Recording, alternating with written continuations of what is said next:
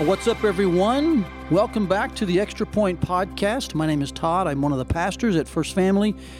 And the Extra Point Podcast is an opportunity each Tuesday for us to bring some additional insight. We may call it like some bonus material to the message we preached last Sunday. And today is Tuesday, November 17th, 2020. And we're going to look back and talk a bit about what it means from a time perspective to be chosen before the foundation of the world. I mentioned that phrase in my message and said that there would be more information on the podcast, so that's what we're doing today. And I've got a special guest with me, in fact, our church planting resident, Parker McGoldrick. Welcome to the Extra Point Podcast, Parker. Hey, Todd. Thanks for having me. I'm excited to be here. I bet you are, and it'll be good to have you kind of lean in to things I know that you love to do is talk theology and Absolutely. Preaching and God's Word. One of the goals I have for today, Parker, is I want us to just kind of banter back and forth a little bit about some of the time aspects regarding God's saving of people, but not to disagree in a weird way or to contend with each other, but more to marvel at what God does, because we see it in a time concept for our benefit. I think I mentioned that Sunday. It's really language that benefits us because we're finite. But God doesn't see it in a time fashion, and He's transcendent. So let's just talk a bit about those two different things, go back and forth a bit. But the end game is, man, I hope those who are listening will just wonder at God's amazing work in salvation. Being chosen. Absolutely. So there's time language in Ephesians 1:4. It says we were chosen in Him before the foundation of the world. And I mentioned Sunday, this is language that involves time. It's for our benefit. And so one of the things that has been developed is what we call the order of salvation, or to be all smart here on the podcast, in the Latin term we learned in seminary, of course, is order salutis, which means nothing to our listeners. It just means order of salvation. Exactly. It just makes us look smart, right? Right, exactly, yep. So there's a lot of variations on it. I think Grudem's got 10 steps. I think in some Reformed circles there may be like 6, 5, or 7. I'm not sure. Some see it shorter and longer.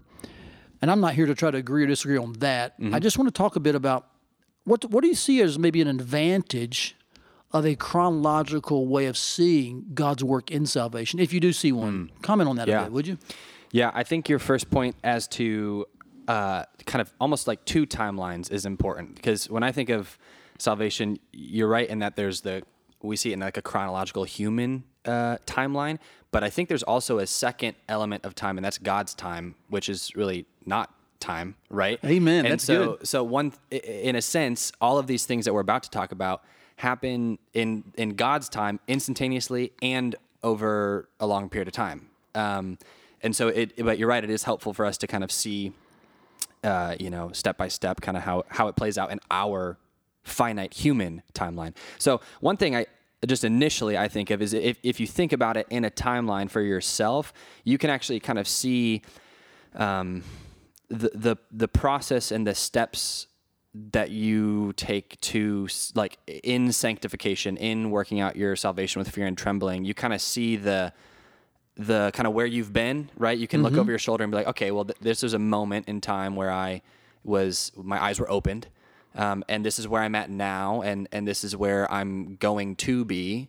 And, they use words of sanctification, perseverance, and then glorification, stuff like that. So I think initially it can be helpful to kind of put you on a roadmap where you can see where you've been, what happened, past tense, and then what is happening, present tense, and then what will happen, future tense. Yeah, that's helpful because we are creatures of finiteness. Right, yeah.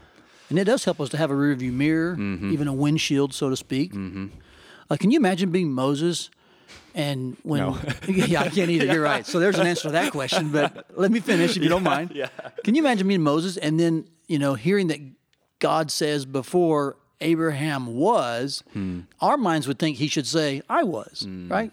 Yeah. But he doesn't. He says, before Abraham was, I am. And so there's this constant isness with God. That's right. Everything's in the present tense. Yeah. One scholar calls it the eternal present. Yeah, that's just amazing. And so I love what you said about how that works in our salvation, because in God's mind, when we're chosen in Christ, God sees us as positionally where we need to be holy, blameless, even though that won't be revealed until the last day. Right. But yet in God's mind, it's always present. Yeah. And that there's just such a stark, and it makes me realize that's why when it says God is holy or he's set apart, he's otherworldly. He's just not like us or of us. That's right. And so he saves in a way that is so profoundly amazing. So here's why I bring this up.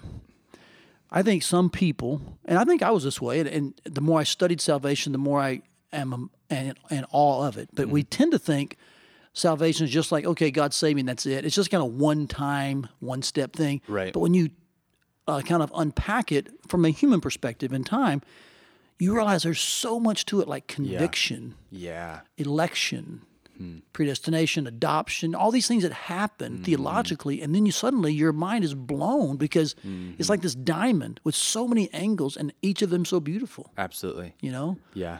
And I hope that we can see salvation not as this one thing that happens, let's get on with my life, but it's this beautiful gem that really our life is all about. We are trophies of God's grace. And it's almost as if you have to remind yourself, like it's almost like salvation is daily. Like, yes, there was a point, right? But it's also like, especially when we get into the sanctification part of it, the perseverance part of it, it's like, and we use the phrase, we need to remind ourselves of the gospel daily. You could even say, like, we need to remind ourselves of God's salvation daily. Amen. And that's just that, bringing it on the forefront of your mind and seeing it at different angles. You're right. I think one thing too is that this passage is, Paul isn't, in Ephesians 1, he's not just telling us theology as if how to know about God, but this is like a praise song. He starts with blessed be. Yes. So this whole process is cause for rejoicing and praising God for what he did. Not only to say, like, okay, well, this is what happens. It does that,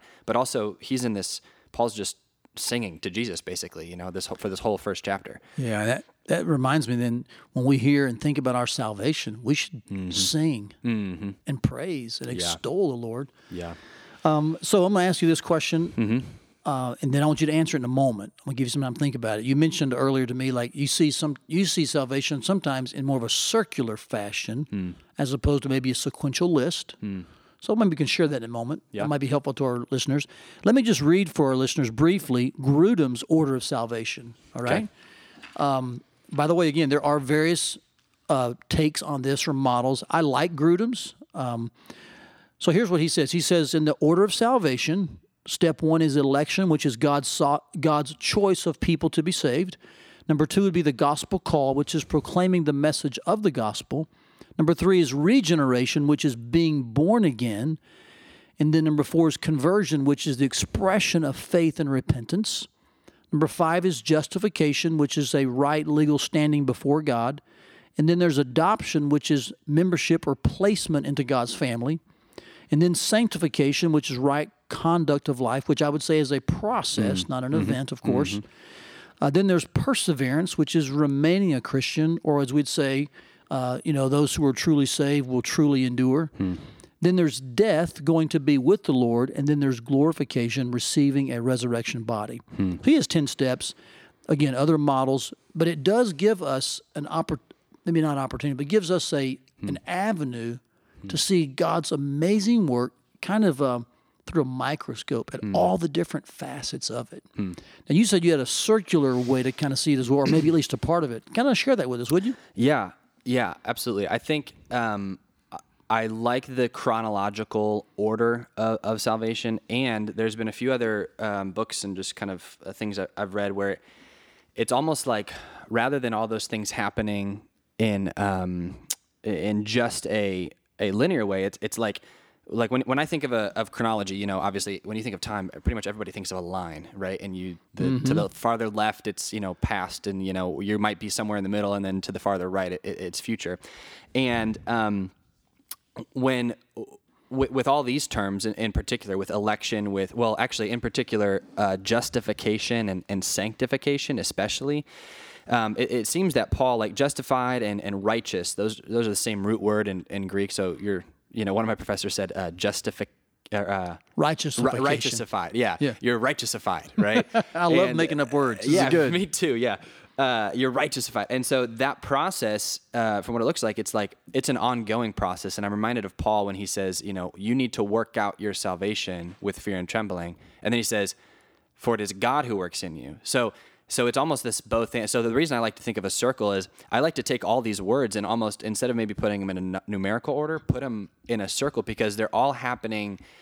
Well, granted, I think besides election and besides death and glorification, because those are very much locked in time, but all the other things like the regeneration, the justification, the sanctification, the perseverance, all those ones kind of in the middle, I kind of see them in a circle where you're like going around and around. They're all kind of happening simultaneously. They're all, because a part of being righteousified, if you will, is the sanctification process. So as you become more holy, that is a result of your justifiedness, your righteousifiedness, and so I think, and all that to say is you are continually being conformed into the image of his Son, as Paul says in the scriptures too. Yeah, so that's a Romans 8:29 verse, and he even seems to lay out there an order, doesn't he? Yeah. Those whom you have it there in front of us. In fact, could you read that for us? Yeah, those whom he foreknew, he predestined to be conformed to the image of his Son, so that we would be the firstborn among all the brothers. Those he predestined, he called. Those who he called, he justified. Those who he justified, he glorified. What shall we say then? If God is for us, who is against us? So that might be an order that some would take and say, those are the steps. So I think we have some, like you said, freedom here. Right, yeah. But I like your idea. So you would say maybe the circle, if you were to title the circle, you would see it as maybe the salvation circle? Because all those things are part of salvation as a whole. Yeah, I think of I think I told you this too.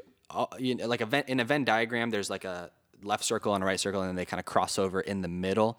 And time itself, right? Like Christ's like birth or death, I guess, and resurrection was at the left side of that middle circle, I guess. And then we're in the, you've heard the phrase already, not yet. Mm-hmm. Like we are already saved, yet we are not yet saved. We the are three already, tenses of salvation. That's correct. I'm with you. Exactly. And then on the other side of the Venn diagram, before we get to the final circle, is Jesus coming back, which he will one day, right? And so we're kind of in that middle. So that's kind of, I guess, then in that sense, that salvation, all these words are kind of like inside that middle part of the Venn diagram where we're not pre-Christ, but we're also not yet glorified. And so we're having this righteousified life. We're having this sanctified life. We're having this adopted, conformed life to ultimately to know God and know his Son and share that with others. So yeah, and I think that helps us. If you were to, let's say, use the word salvation to talk about that inner circle of your diagram, or even in a sequential list, if you said this is the order of salvation, it helps us realize that salvation has various aspects to it. Mm-hmm. Absolutely. As opposed to thinking salvation is just one word about one thing at one time. It's really a lifelong thing that God is up to in drawing us while we're sinners, saving us, and then sanctifying us, and then calling us home. Mm-hmm. And so that suddenly enlarges what is really sometimes a too common word in churches, the word salvation. We just take it too lightly. Mm-hmm. It's a massive canyon of beautiful, grandeur, isn't it? Yeah, absolutely. And even sometimes salvation can get so disembodied from the present, right? Mm-hmm. Like sometimes when I grew up in church, and sometimes I hear salvation, and I only think of me walking around in heaven one day in the future, and it had no impact on my life today, right? And I don't think the scriptures would say that. I mean, this order of salvation right here doesn't say that. This order of salvation is very imminent. Yes, it does have that future glorification, but it also is affecting every single day. Yeah. It affects my worship. Therefore, present your bodies as a living sacrifice, right? Every single day. Yeah, that's a great example of how we've done that. We've just kind of made it be one aspect. Well, when I get to heaven, I'll walk on the streets of gold. I'll see Jesus. I'll be saved. Or I'll walk an aisle, fill the card out, pray the prayer. I'm saved. I'll get on with my life now. Yeah, exactly. But salvation is so much bigger. Mm-hmm. And so we just want to encourage you, our listener today, what we referenced Sunday, in just that one phrase, before the foundation of the world, he chose us. It's an aspect of our salvation. It's election language that does involve some time, but it's not because God is bound by time. Mm-hmm. It's so much bigger. He's transcendent, and he does this for our benefit. But I hope, Park and I hope, that you will see your salvation as a gloriously beautiful gem that's you can continue to unearth every single day and walk in the truth that God has saved you from your sin by placing you in Christ, atoned for you through Christ. So yeah, I just it was a beautiful phrase Sunday. I hope that our listeners have learned much. Anything else you want to add that you want to just kind of close out here with? I think I'm good. Good conversation. Maybe one day your circle idea. Yeah. Maybe you'll develop it more as you get older, and then when you get old and you die, and 100 years after you die, you'll be one of those old dead guys, and they'll find it in the book, and they'll say, "Man, look at this great diagram." No, and it'll be a classic, and our grandkids' grandkids will be reading it someday. And of course, they won't even have books then; all be digital, right? Yeah, or in their somehow in their glasses or in their brain, or something. Some chip. Yeah, exactly. Hey, thanks for joining me to Thank you, Todd. Discuss God's great grace for us, and appreciate you. I'm excited about your internship here or your residency. Yeah. I know we're just beginning, but 2.5 plus more years to go, and you're already a blessing to us. Thank you. And I'd encourage our church who's listening, man, get to know Parker and keep praying for him and us as we figure out where he's going to plant.